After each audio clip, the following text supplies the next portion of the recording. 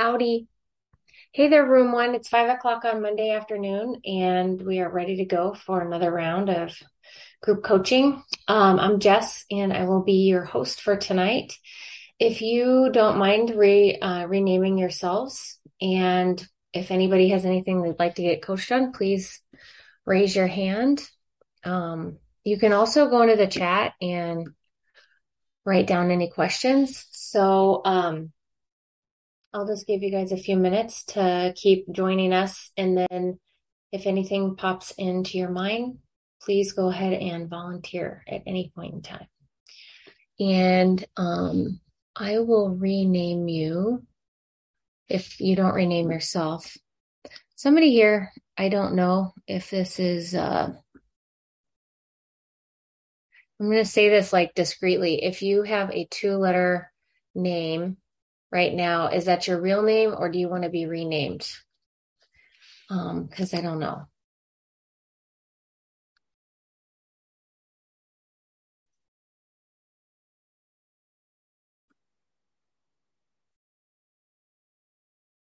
And then go ahead and volunteer if anybody has anything they'd like to talk about.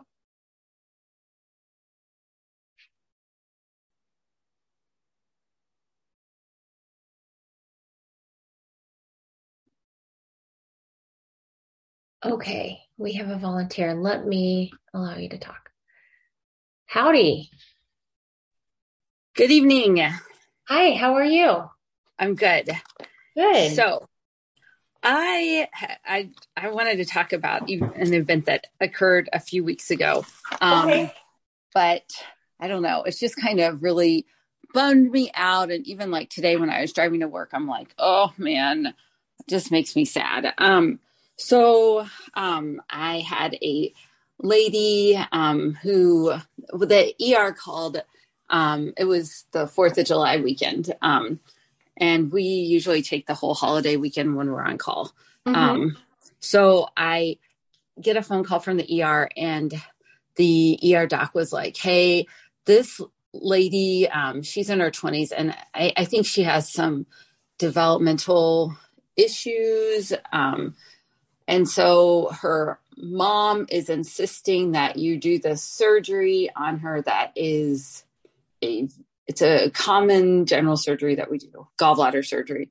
Okay. And, but it's for biliary dyskinesia.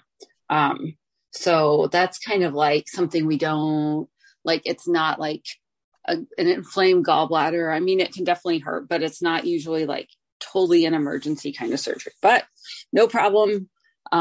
He said they're not going to leave without you taking out her gallbladder. Okay. No problem. So I go see them and put her on the OR schedule and actually got it done pretty quickly. And in the meantime, I'm trying to think what happened. Like the mom is kind of calling the shots. The daughter, she drives, she has a job. So I'm not really sure what the whole issue there is, but the daughter says the mom calls the shots too. Okay. So do the surgery. It goes fine. The next day she's better, but still doesn't feel like she can go home. I'm like, okay, but okay, I think we probably need to get this under control and maybe you need more workup as an outpatient, but we've got the gallbladder out. Okay. So she does eventually go home. I think the next day after that. So I was on call all weekend. And then on Wednesday, I get a text from my boss that said, hey, call me when you get a chance. And that's, always like, oh, great. Something's the matter. Because it's not call me because let's talk about, I don't know, fun things. But so I call him and he's like, hey, I just want you to know that this mom is saying that you are acting like this weekend you were not unkempt. And she thought you were probably on drugs or drunk at, 9 a.m. And I know I was like, oh man, really? What? And he's like, I totally don't think that about you, but I think you have to know about it. And so I'm like, okay, what do we do? And he's like, I think, just well, he told me to be nice to her and smile a lot, which is hard when you're wearing a mask. But I'm like, okay, okay, all right. So I immediately I'm like, I talked to one of my like another surgeon in a different specialty that I'd spent most of the weekend with, and seeing patients and being in a little dictation room together, and we'd had a lot of interaction. He's like, what? And he also knew this patient. And so then I talked to one of my others, like a senior partner, and he's like, we got to prove that you're not any of those things. And of course, 4 days of call in the middle of 2 long weeks, that of course you're not going to look the best. And my eyeliner melted in the car and whatever. Like, I don't need to wear eyeliner, but I usually do. Anyway, so he's like, okay, you gotta prove this. So you need to ask for the boss to order you a UDS. So on the way home that night, I went to Walmart and just bought one and did it and took pictures. That's not official. And so then I'm like, okay, here's one, but I want an official one. And he's like, I still don't. I emailed the boss, said, I still don't think you need one. The boss is a doc, a surgeon also. Yeah. Okay. So, and I thought about more the next one. I'm like, yeah, I think I do. I want an official one. And so in the meantime, I'm like, I'm just going to go. I'm like, how do I get like a supervised UDS? So I found a place. I paid my $75 and went in and had some lady watch me pee and try to talk to me, which is, very difficult. Sure. But I did. It was negative, and I sent it to him and like the CMO, and they're like, well, we're so sorry you were in this situation. But I'm like, this just makes me feel like crap, because then the next day or so, the patient came back in for a post-op visit because she was a little worried about something, and it was all fine. But I'm still I'm thinking, listen, you just have put me through the ringer this day. It doesn't say anything about it. And then a week later or so, she came back for another visit, still doesn't say anything about it. And I know that when people, I guess she had threatened calling, they always say they're going to threaten to call the news. And so I don't know. It's just, I know this is nothing about me. And it's all about her. And I think some more came out later. She told other people that she had issues with alcohol and drugs. And so she knew the look. I think the look is probably similar to being on call and being up a lot. I think I've had that look for, 20 years. I've had that look. I think it's proven actually that your motor skills are the same as having some amount of drinks. Sure. Yeah. It just makes you feel crappy though. When all I'm doing is I don't call sucks. I'm just taking it. I'm just doing my part. I'm taking care of patients on a holiday weekend while everybody else is out. And I don't know. I have a couple questions. So this patient's in her 20s. Who signed the consent form? The mom did. Okay. And before we go into coach realm, I wonder, was there any concern about mom's behavior, the potential for harming her child? Is this a Munchausen sort of situation, or? I mean, that's always possible. I know that definitely thought came across my mind, came across the other, my nurses that I was working with, the ones on the floor. So yeah, I mean, that's totally, but I mean, yeah, right. So blame it on me. and this thing is if I'm so awful and look like I'm drunk and on drugs, then why would you let me operate on your kid? Right. I mean, that's the thing, is it doesn't really make sense. And so that's why my first question is about the patient and the safety of the patient. And is this mom, it just, it's a strange, we all have been around the block so many times that our spidey senses go up. Yes. When things are just kind of insisting on an operation on a holiday. Right. like a non-urgent or emergent Yes. operation on a Yeah. holiday. And like, we've all been there. We've all been there. And like, you kind of get backed into a corner a little bit. Cause it's like you're damned if you do and you're damned if you don't sometimes. And, Right. so I totally understand that. And I sympathize with what you have experienced. And, I'm sorry that that all happened, but it did. And oh, I wanted another clarifying question. With the two follow-ups, did the mom come to those? Oh yeah. And she tried to give me a hug. Both times. Okay.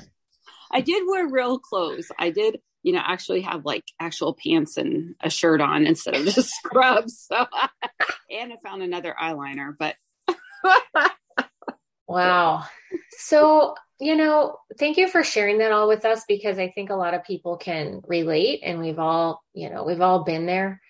Um, so now that some time has passed and you've kind of like processed it, it sounds like a little bit, what is the lingering issue that you have? I'm just still angry, like that something like that, like an accusation could have gone to the board. I mean, it still could. She still could have put it through the board, and then it's not even going to come through the state board for 6 months because I'm sure they're behind on paperwork. It's a scary thought that I could lose my career over some kind of accusation like that. Yeah.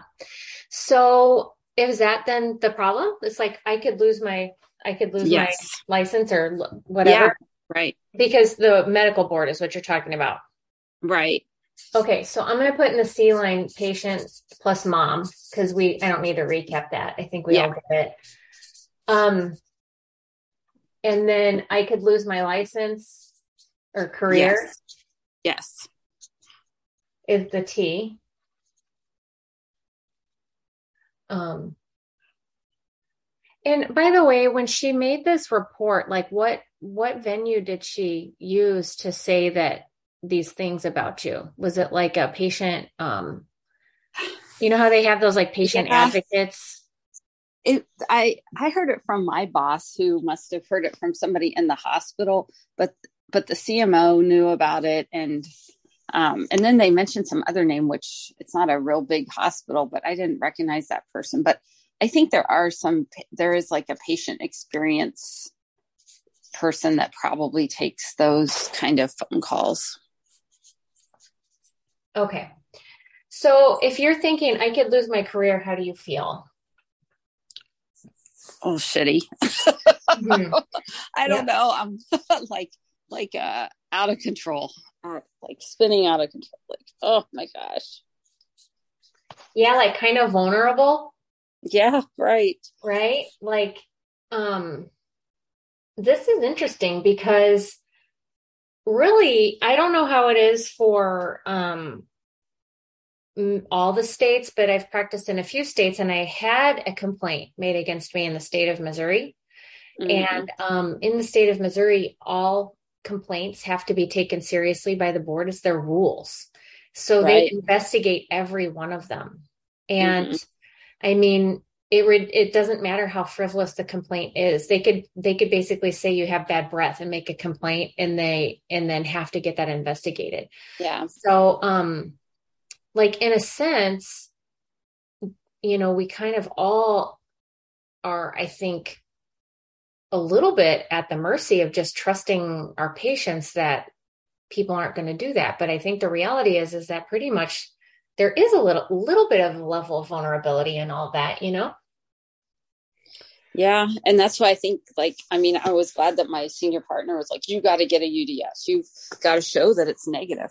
Mm-hmm. I'm glad it was negative. Don't partake in anything, but what if what if I did, and that's a scary thought but I don't. So Yeah. Yeah. Okay. So let's circle back to the model here. So like you're feeling out of control and how do you then act when you're feeling that way? well, I'm just ticked at a lot of things. Ticked that the call sucks. It's always sucked. Ticked at being tired. Ticked at, being vulnerable.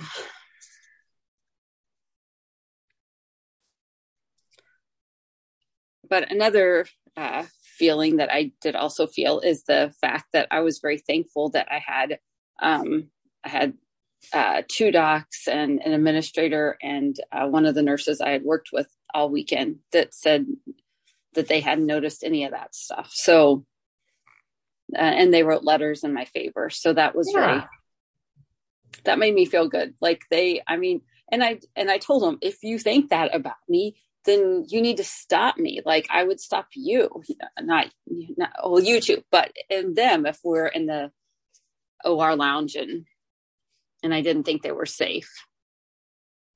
Yeah, because presumably you were tired, right? Like presumably if you're on call like 4 days in a row, I mean, was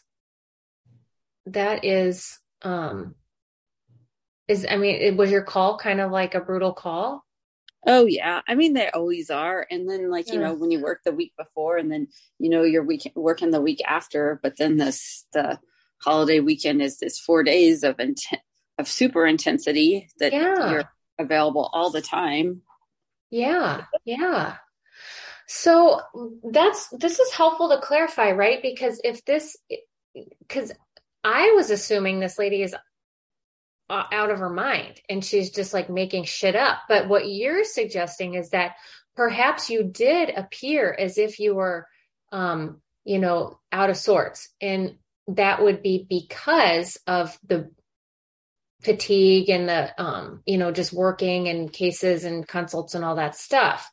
And so the real question is yes, if I am impaired, whether or not it's from drugs or lack of sleep or whatever, it's like, did I look impaired? And then are you questioning whether or not you were impaired? No, I wasn't impaired. I mean, I don't think I was impaired. I just think my hair was probably standing straight up and I had, scrubs untucked, which is a pretty common look for me.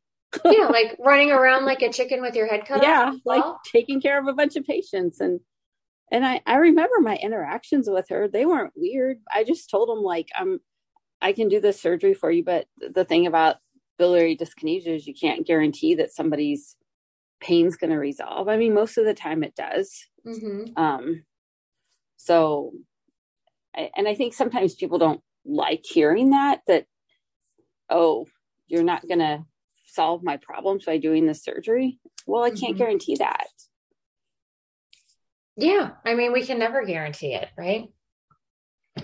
So now 2 weeks have passed or 4 weeks or however many weeks, and this is still on your mind, right? Definitely. Yeah. Yeah. So is it still kind of that feeling of out of control or vulnerability that's kind of the unpleasant part of it, or the part that kind of won't leave you alone?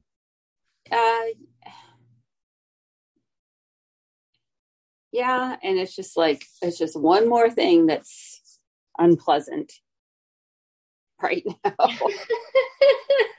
Just one more thing. I know. Damn the universe. So then if we complete your model, and we all hopefully have enough experience with this now to know that like this patient makes her observations and reports, and then you're thinking, I could lose my career. You feel out of control. So, and then there's this like flurry of activity that happens out of that feeling of being out of control, because the human brain so despises uncertainty that it needs to have some illusion of control. So your brain is just going to do this shit just so it feels better. Right. And usually what we do is we make up a bunch of negative futures, because the brain would rather lock on to something it thinks bad is going to happen than to be uncertain. And also, we'll just spin out with our own thoughts, thinking about all the ways in which everything's gone to shit. And like, this is one more thing that's gone to shit. So that's all perfectly normal that's happening. And, it's a function of your brain not liking uncertainty. And I think that this event is just basically highlighting another way in which we are basically living in uncertainty all the time. Yeah. Like really.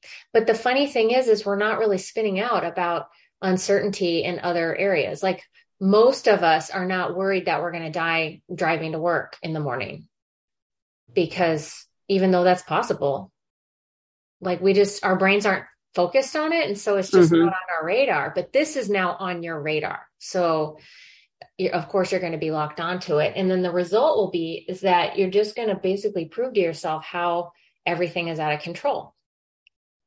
Yep. So, and you know that, I know your voice. I know that you practice these models and practice this stuff. So, is there room to just kind of let this be, knowing that this sort of stuff's going to come up and that it can just exist in your world, just like it'll have to exist in all of our worlds, and still be able to be, kind of the person you want to be? I mean, that's what has to happen. Just, it's like me worrying about it is not going to change anything. And even if like the board calls me in 6 months, I feel like I've done what I needed to do to prove that didn't have an issue there. Yeah. And let's say they do call you in 6 months. Let's assume that's going to happen. She files a complaint with whatever board of healing arts, and now they have to investigate. Now what? I'll be like, here's my stuff. That's right. You go through the process. There's a process for it. It's not pleasant, but we do it. You get an attorney. They investigate. The person who's a cuckoo bird proves they're a cuckoo bird, and you have all your ducks in a row, and the thing gets dismissed. And it's annoying. But the reality is that you're not going to lose your career. Right. Over that, Right.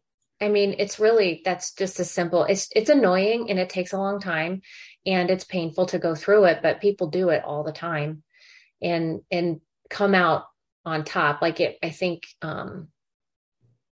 would take, and it's smart that you did what you did. But that's not going to help you right now, right? Like right. Your brain is just like, nah, I'm probably going to totally lose my career. And then sometimes I'm like, oh, well. I know. There's other stuff I'm probably good at. Yes, I'll find something. So here's kind of the thing that I've been working on with my one-on-one clients, because we all do this. And these default responses that we have are a part of our internal protective mechanisms.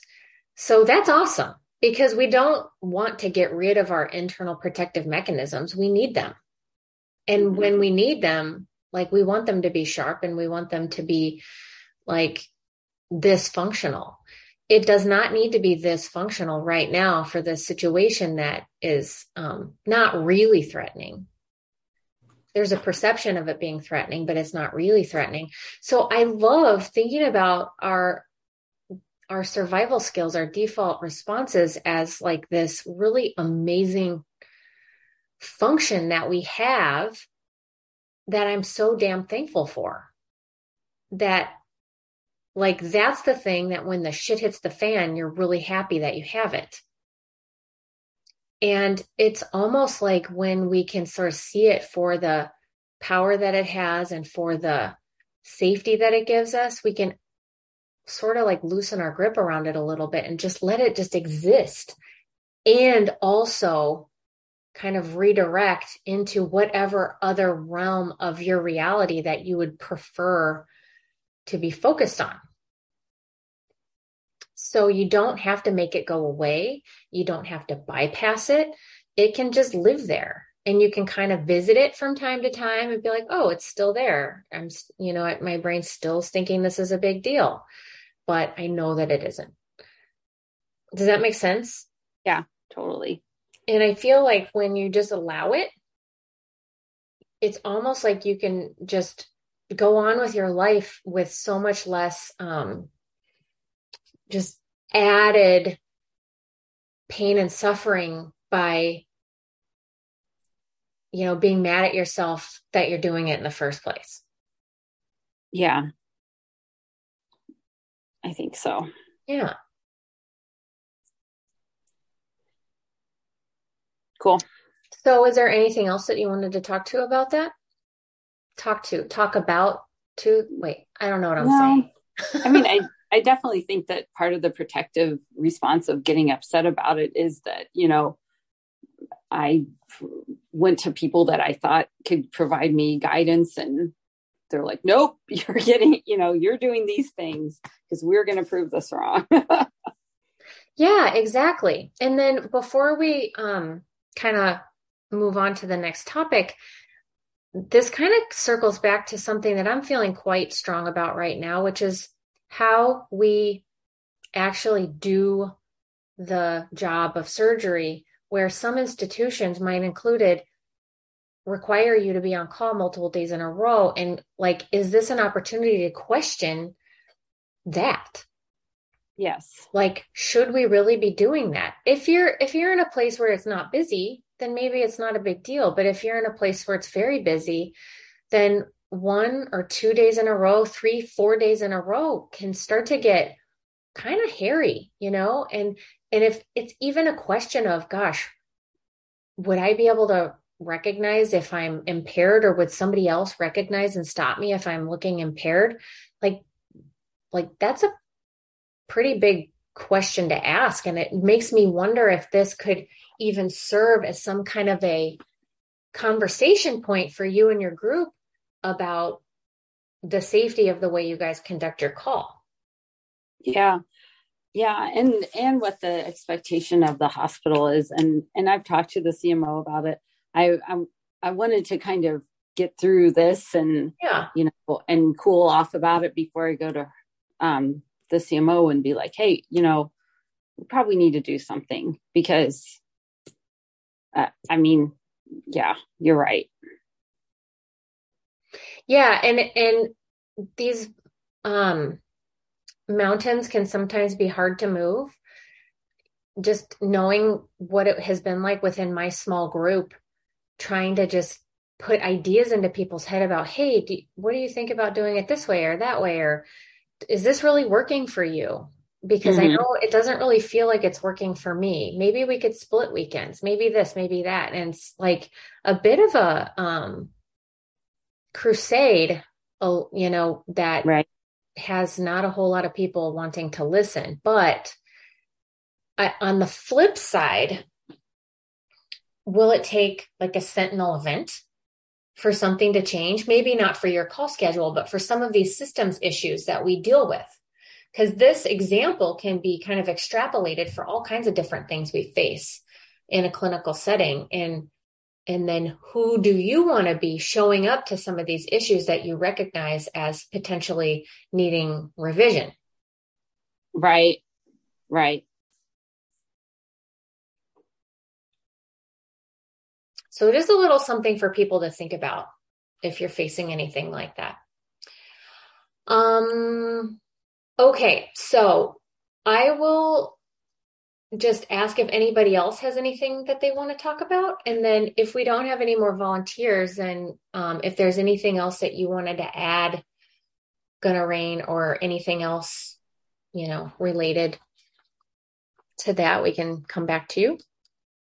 But for now, I will lower your hand and disable the talking. You. Yeah, thank you. Thanks for volunteering. So is there anything else on your list? We've got somebody fresh cut grass. Pretty proud of that name.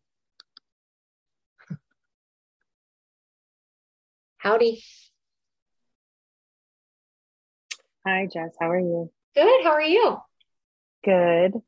That was a helpful thing to listen to. I think it's kind of getting me in the right place for this, but my issue, it's not that complex, but it's a complication that I just found out about. So I'm just in that place where I'm like, I'm remembering the case. This is an elective case. I remember the whole thing. I remember where things kind of didn't go as well as they could have. Mm-hmm. And simple, just a hernia and a hernia recurrence. It's not like, it's not like major, but I'm just feeling so bad. Like this person, for the patient, like they're a young, healthy person. Um, and I just wish it didn't happen. And now I have to figure out next steps and see him in clinic. I was just reviewing my clinic cases. So I'm just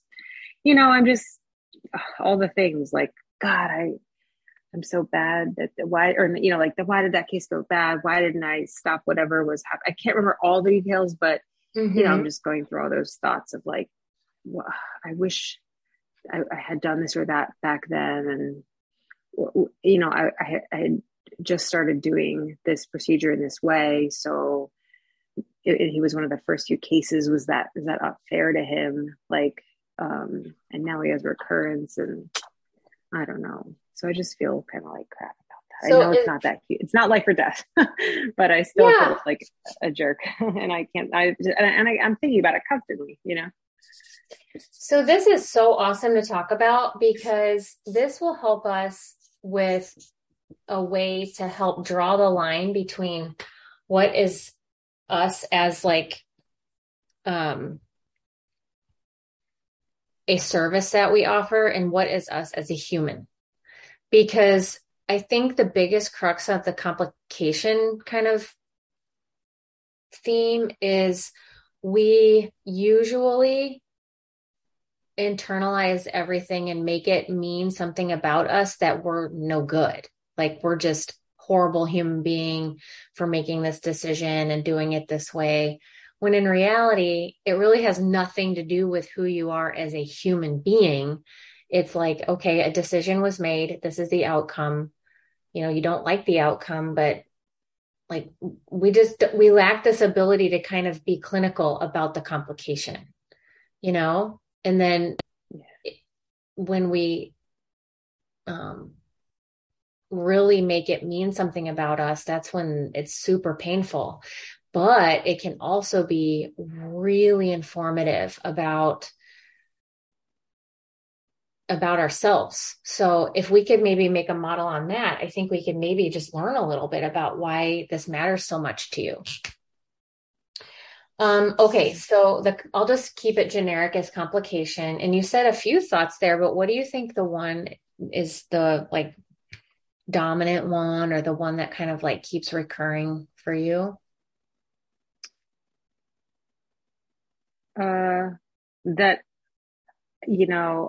It was a couple years ago and I had just learned this technique, robotics. I just really learned robotics. Mm-hmm.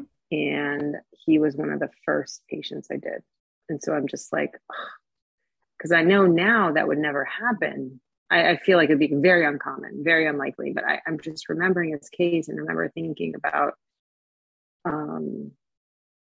the issue in his case. Like I basically like the Verus needle, like I accidentally insufflated like in the peritoneal lining. So I didn't have good landmarks. So I made this huge pocket for his mesh instead of like a little pocket that it fits right into. So I'm sure it slipped or something, something like that. Like, so at probably a long time ago, and now it's manifest, within the last year, now it's like manifesting.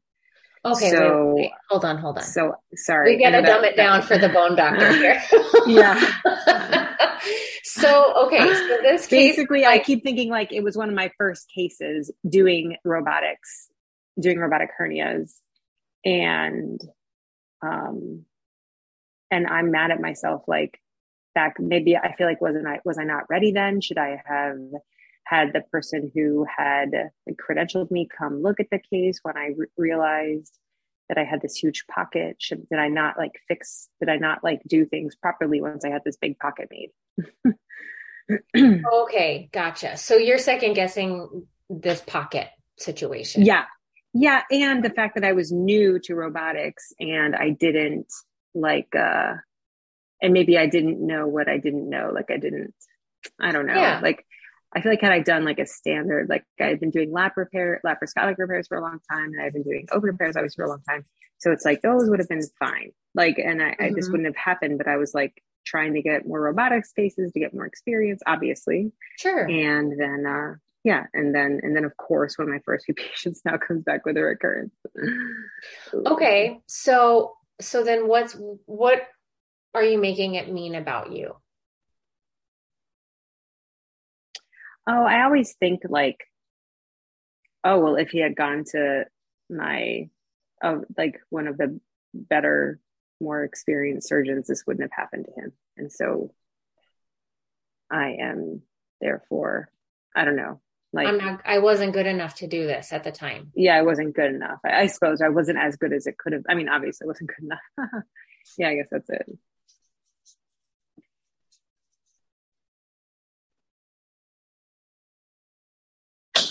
Okay.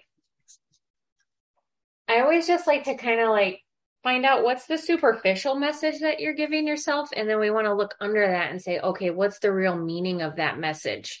So just for the people who listen to this afterward, you may notice that the thing you're saying is, gosh, I should have had my partner come in and look, or I should have just sent him to my partner, or I should have asked somebody about the pocket.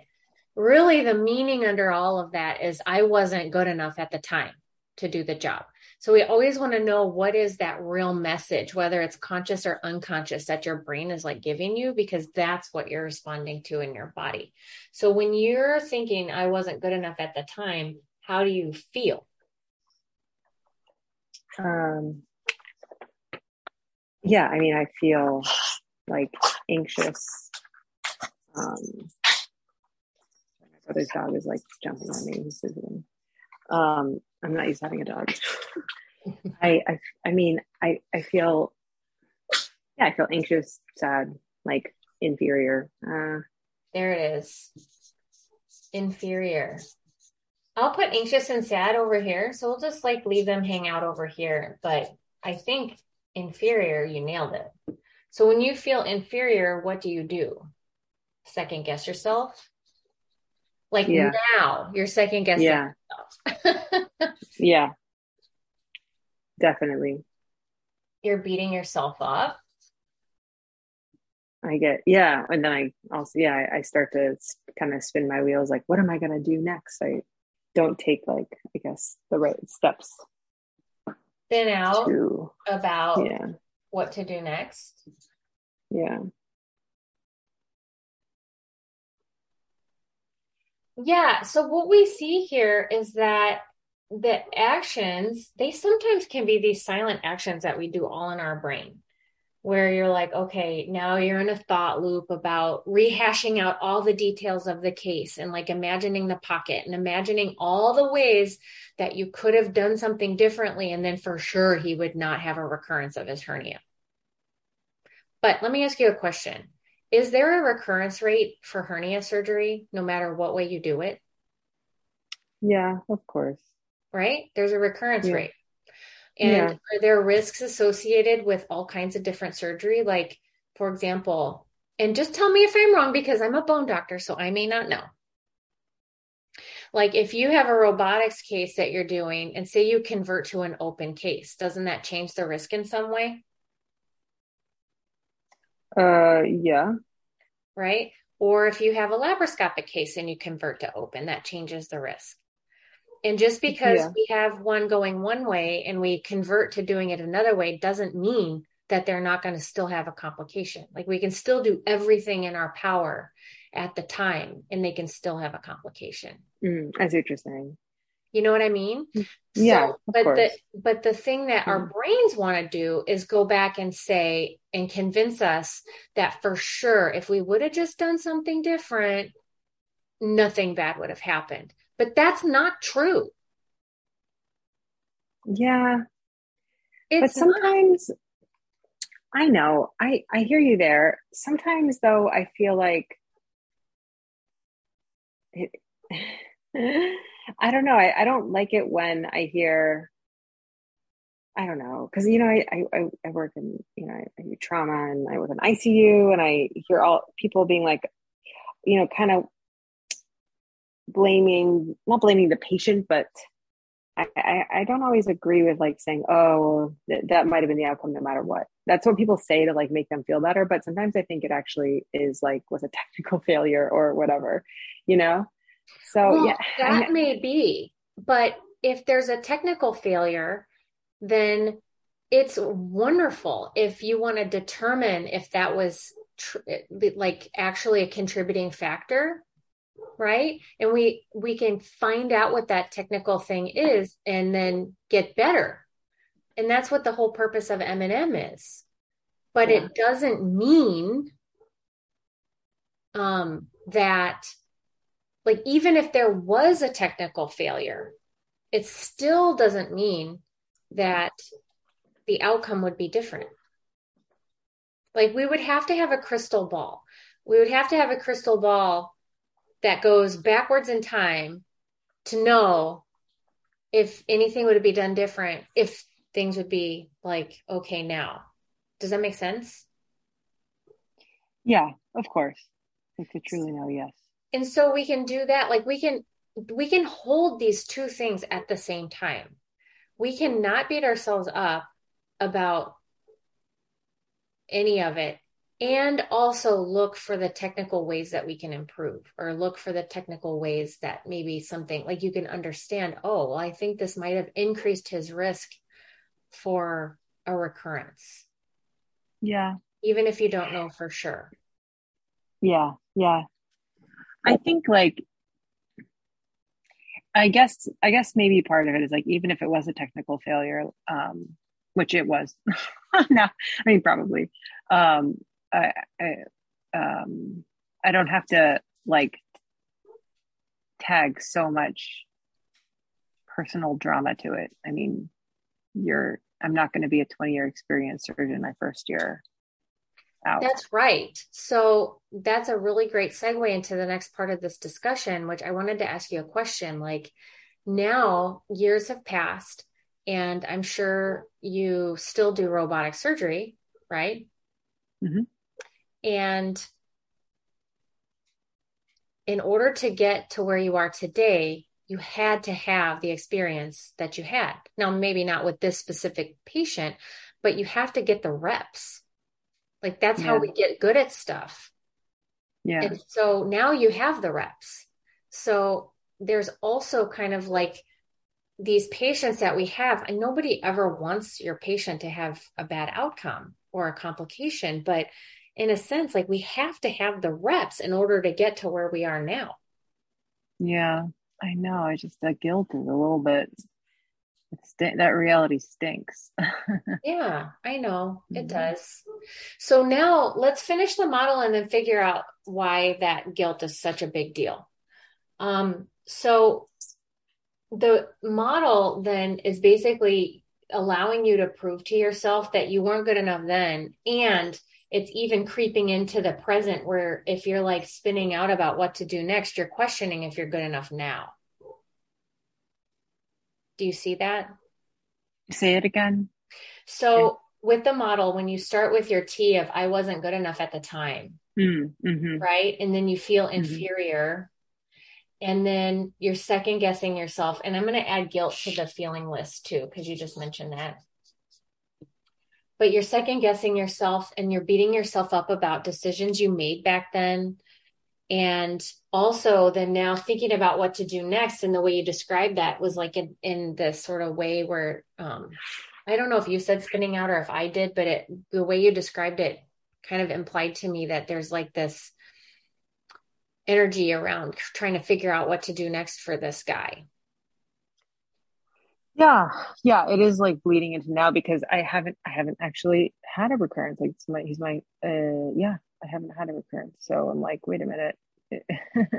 Yeah. I have done recurrent, but like hernias on other folks, but I'm kind of like worried. Yeah, I'm starting to worry. Like, wait a minute, am I going to reapproach this robotically? Am I just going to do it open? Like, no, yeah, like and he's young and he's athletic, so I don't want to have to do it open. Ugh. So yeah, I'm going into all those. Like now, and the decision making now, I'm uncomfortable about. Yeah. So this is so great because this will help everybody learn that if you're thinking you weren't good enough then, that leads you to have this feeling, and our feelings just fuel our actions. The actions are basically then creating a result, which is you're proving to yourself that you weren't good enough then, and you're basically allowing yourself to consider you're not good enough now. Yeah. Does that make sense? So yeah. This is normal, by the way. And I think we can kind of piggyback onto the first person who was talking about these default mechanisms we have, which are just a part of our survival system. So they're not bad in and of themselves, these reactions that we have, but where they become kind of a little bit more unpleasant is when it just becomes like dominant and we don't have any flexibility to move out of it.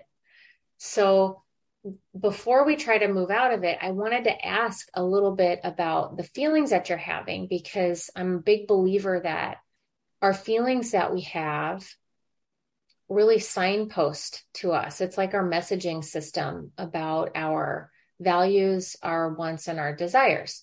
So is there anything with this feeling of inferior or feeling of guilty? My guess is those are the dominant feelings that you're having. But you also mentioned anxious and sad. Like, what's that telling you about you?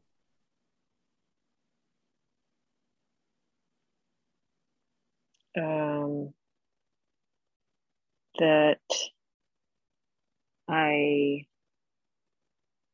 have low self-esteem, probably. Well, it's possible, but I suspect that really it's telling you something about the way you value taking care of patients. It's probably telling you something about you valuing excellence. I bet it's telling you something about a desire you might have, like maybe, I don't know, like, Yeah.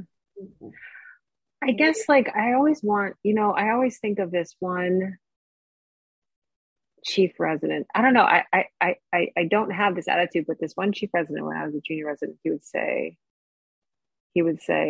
if you cause a pneumothorax in a central line, you get a second procedure out of the chest tube. Like he would just be like, if you have a complication, you just fix it, and you move on to the next. And like you get two cases out of it instead of one. And like that was his attitude. I mean, he wasn't like, bad or anything. He wasn't like sociopath. No, he wasn't. But like I think maybe that's how that was his mechanism for like coping with the learning curve, perhaps. Yeah. And like, I don't know. So on the other hand, I'm like, well, I guess, because I'll talk to some of the more experienced people that have done these recurrences. And I guess, this is just painful learning. I'll learn how to do it. I'll wait because I'll get help and I'll go through it. And here we are. And so I guess in the end, it might actually be like beneficial, for my future practice. But well, we know that's 100% likely. And all you have to do is embrace that. And then of course it will help you learn. And by the way, you just mentioned to us that you have taken care of redos from other people. Yeah. So it's not like you don't have experience taking care of recurrent hernias. Yeah. And so like I guess I didn't feel as nervous in those cases because I was like, I didn't feel responsible. So I was like, well, I'll do what I can. I'll do the best I can do. But in this case, and they turned out well. But in this case, I'm like, it's all my fault. So it feels different. Yeah. Because if it goes poorly, I'll feel like if it like on those other recurrences, if it had gone poorly, I would have felt not the guilt because I would have been like, well, that first person didn't do it right.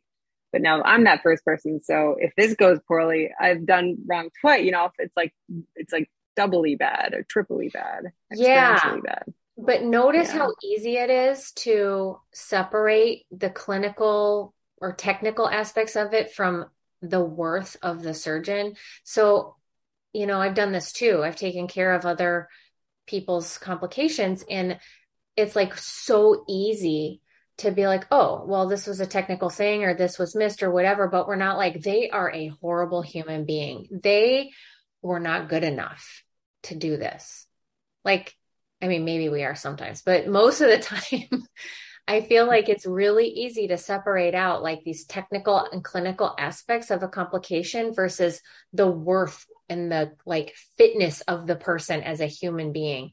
But when it's ourselves, it's so tangled up. Like we just lack this clarity in this ability to tease apart what is a matter of a technical issue or some sort of skill, which can totally be built upon and changed and fixed versus the worth of yourself as a human. Like, I'm not good enough. The human, I'm not good enough. And I feel like that's our invitation here to really practice teasing those two things apart, because we've all made technical mistakes and we will continue to make them. Like, that's something we have to accept as surgeons, and nobody likes it when that happens, but it doesn't mean anything about us as a human. And so we can look to those feelings and say, okay, well, what is my body trying to tell me about this? Am I really like learning here that I'm lacking confidence or self-esteem, which is something you mentioned? I don't know. I doubt it. I think it's probably more along the lines of like, I really demand excellence in what I do. This is important to me. And there's nothing wrong with that, right? It's like, I care about other people. I don't want to be the one who's involved in any of their pain and suffering. I don't want to have that role.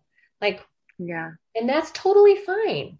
But that's also like, I'm like not good enough. That's totally different. Do you see the difference? Yeah. So I just really like to look at those feelings that are so unpleasant to feel in the moment and say, okay, what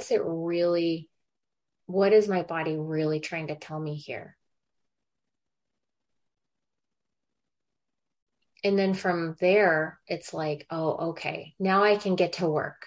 It almost gives you like the pathway to figure out what to do next. When you're like, oh, I demand excellence. Great. I'm going to talk to all these people and I'm going to learn from what happened here. And I'm going to figure something out that I wouldn't have otherwise known.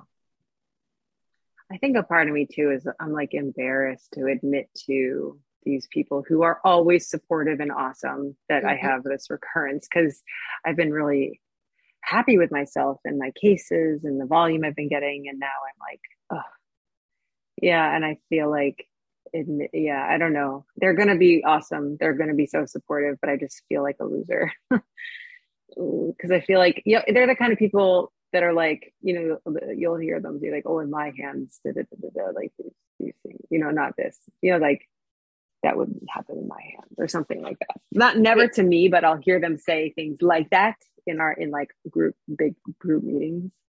So, right. But that's bravado. I feel like a loser. Yeah, it is bravado. I'm like, okay, in my hands. And most of the time that's insecurity. Yeah, maybe. I don't know. They are really good surgeons though. They are, but I guarantee you they're insecure at some level. Yeah, otherwise, they are. People don't act like that. Yeah, they are. They are. You're right. They are. Because I work in the ICU. Yeah. And I've seen their complications. Yeah. That's right. You do. And so this is so interesting, right? Because this is just this invitation to be honest about all of it. And it's not really telling the truth if you're like, I'm not good enough. I wasn't good enough. And this is all my fault. And I'm like going to second guess every decision and blah, blah, blah, blah, blah. That's not the whole story. That's a teeny tiny little part of the story that your brain is focused on right now. Yeah. And it's not the truth of the entire story.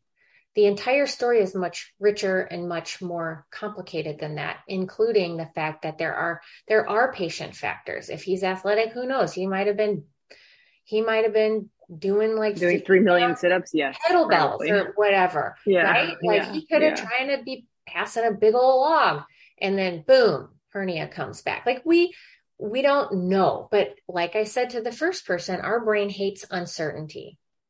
Yeah. Like uncertainty is the absolute worst. And so our brain will immediately make everything our fault and us be the problem, because that means we have more control. If we can be the problem, now we have control. Yeah, that's true. but it's just a bigger picture than that. And so all of this is this opportunity to really tell the truth about the whole picture. And it's when you tell the truth about the whole picture that you can really learn. Like you can learn about Yeah. yourself, you can learn about the patient, you can learn about the robot, you can learn about mesh, you can learn about, Yeah. Yeah. all of it. I like that thought too, that you just said, like how this is like a tiny little twinkle in the story. Like you didn't say that, but it's kind of That's what interesting I to think meant. about. Yeah, about like the life of a surgeon or like the surgical career. Like it's true. This is like one tiny little fraction that I'm hyper focused on right now. But Right. if you look at it in like, yeah, the whole landscape and um, evolution, it's, yeah, part of Yeah, just, yeah. And it's an interesting part of a much bigger story. it is. And thank you for reiterating that because I'll just talk a little bit for the group about what's going on in the human brain as we have this thing called a reticular activating system. And it's basically a filter. And so when you have like one filter in, like right now the filter is I made a mistake. This is all my fault. And so you're going to only find reasons and evidence for why it's all your fault. That's the way the human brain functions. You have this filter, this is the filter that's operating. And so that's all you can see. This kind of work, this kind of discussion, kind of using the model, trying to find the bigger picture will help you find other ways to filter this circumstance. And that is what helps you tell the broader story is when you change the filter or expand your point of view. So these are really great tools to practice and practice them all the time. And then when the shit hits the fan, you will have more flexibility to be like, oh, yeah, like, okay, my reticular activating system's totally focused on this thing. That's what my brain's supposed to do. I have this ability. I can change my filter. I can expand my view. It's like practice. Yeah. Yeah. Yeah. No, I think you're spot on. I like that the concept change the filter. Mm-hmm. Well, thank you so much, Fresh Cut Grass. I am so grateful that you shared, and that takes us pretty much to 6 o'clock. So if everybody is good, or if there's anything else anybody wants to comment on, we'll stay on a couple more minutes. Let me lower your hand. I don't know if I can. All right. So I think that might be the end of it. Thank you so much, you guys. We'll see you next time. Have a great rest of your night.